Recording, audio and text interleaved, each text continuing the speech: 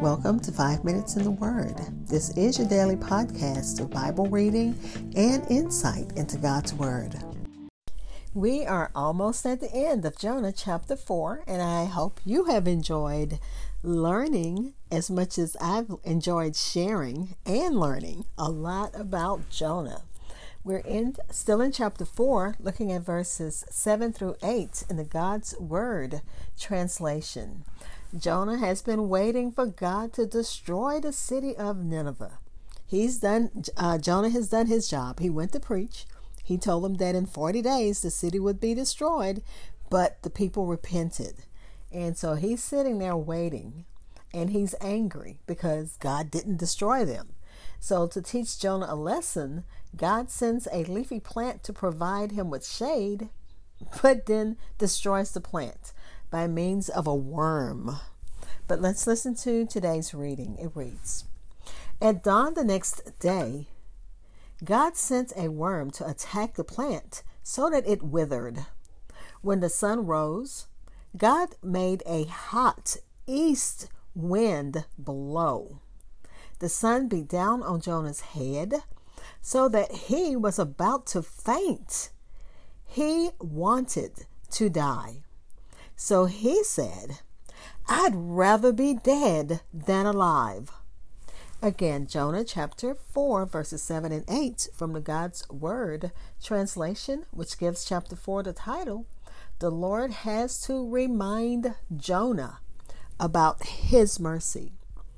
I'll be back to share insights and close with prayer. This is Hope Scott. I am the host of 5 Minutes in the Word.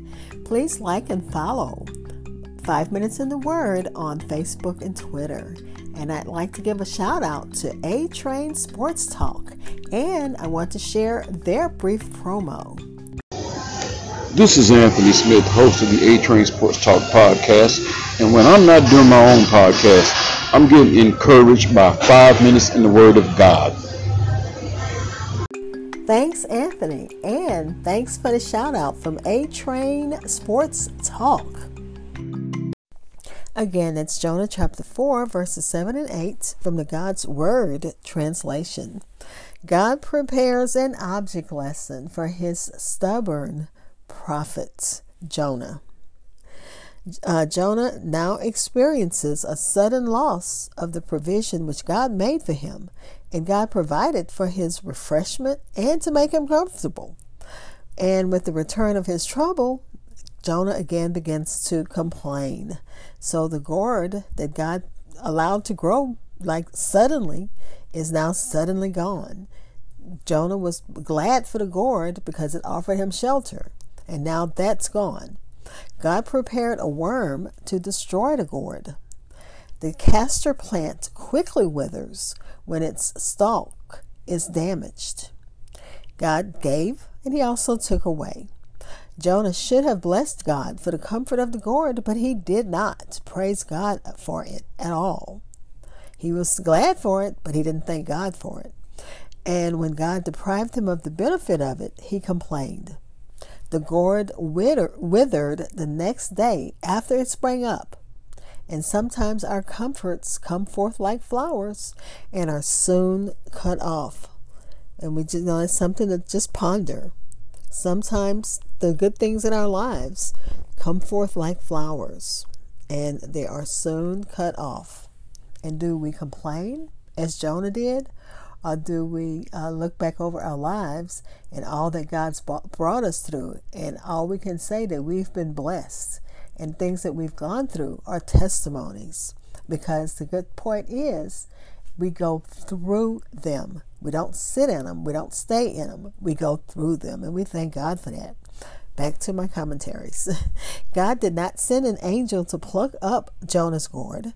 He sent a worm to smite it. He also sent a scorching east wind. This hot wind would have come off the Arabian desert. And technically, according to the commentaries, this wind would have come from the southwest when it hit the region of Nineveh. However, Jonah is written from the perspective of his audience, which is the nation of Israel. In Israel, the wind from the Arabian desert would have come from the east. So however it is or whatever, still God still sent the wind. He prepared a wind to make Jonah feel the want of the gourd. And it was a vehement east wind which drove the heat of the rising sun violently upon the head of Jonah. This wind was not as a fan to abate the heat, but as a bellow to make it more intense. In the region of Nineveh, it easily could have been more than 120 degrees Fahrenheit in the sun. Thus poor Jonah lay open to sun and wind. And I know in some desert areas, it does get to be extremely hot. And you want to have a place, with something over your head, to keep the sun from beaming down on you. And Jonah had that gourd to protect him from the sun and from the wind. He had the leaves of that gourd. Jonah fainted and wished in himself that he might die. If the gourd be killed, if the gourd be dead, kill me too. Let me die with the gourd. Foolish man that thinks his life bound up in the life of a weed. And that's Matthew Henry. Jonah's passions run into an extreme one way or the other. He couldn't be pleased. One way he's, one of those people who's going to find a way to complain no matter what. Jonah, who was joyful when the gourd flourished, is grieved when the gourd withers. When God took the plant and its pleasant shelter away from Jonah, he missed the plant so much he wanted to die. And this is his third request, to die. Let's pray. Father, we thank you. Spurgeon said that people who are resolved to fret generally make for themselves causes for fretfulness. So God, help us to not be that kind of person, that kind of Christian who always has something to complain about. And we know people like that, people who are never happy, people who never find things, see the bright side of anything. They always see doom and gloom. Don't let us be that kind of Christian, because that kind of attitude can be contagious, where, if I'm always woe is me, and that's the kind of message that I'm presenting, instead of the gospel message of joy and of love and of forgiveness and of grace and mercy, no one's going to want to be around me. That's not the kind of Christian that anyone wants to be around. Jonah allowed even a silly thing like a plant to become an idol. And Father, don't let us be like that. Don't let us let silly things take the place of you in no situation, no matter how bad things are or how good things are. God, we know that your hand controls everything, every aspect of our lives.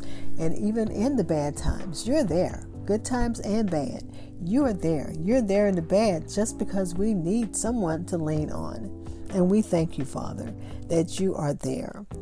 How often our gourds are allowed to perish to teach us deep lessons, that in spite of all we do to keep them green, their leaves turn more and more yellow until they droop and die. So God, let us not focus on things that's perishing. Let us focus on you and eternity. And we praise you right now. Again, we have to pray for those in the Ukraine. We're praying for you to, again, bring an end to this conflict in the name of Jesus. Protect, provide, continue to give the needs, what they need to be successful. Pray for the Russians. We don't know what their mindset is, but you know, God. Prepare a way for peace, a way for a peaceful resolution, and not just this conflict. Conflicts everywhere and anywhere. In the name of Jesus, amen.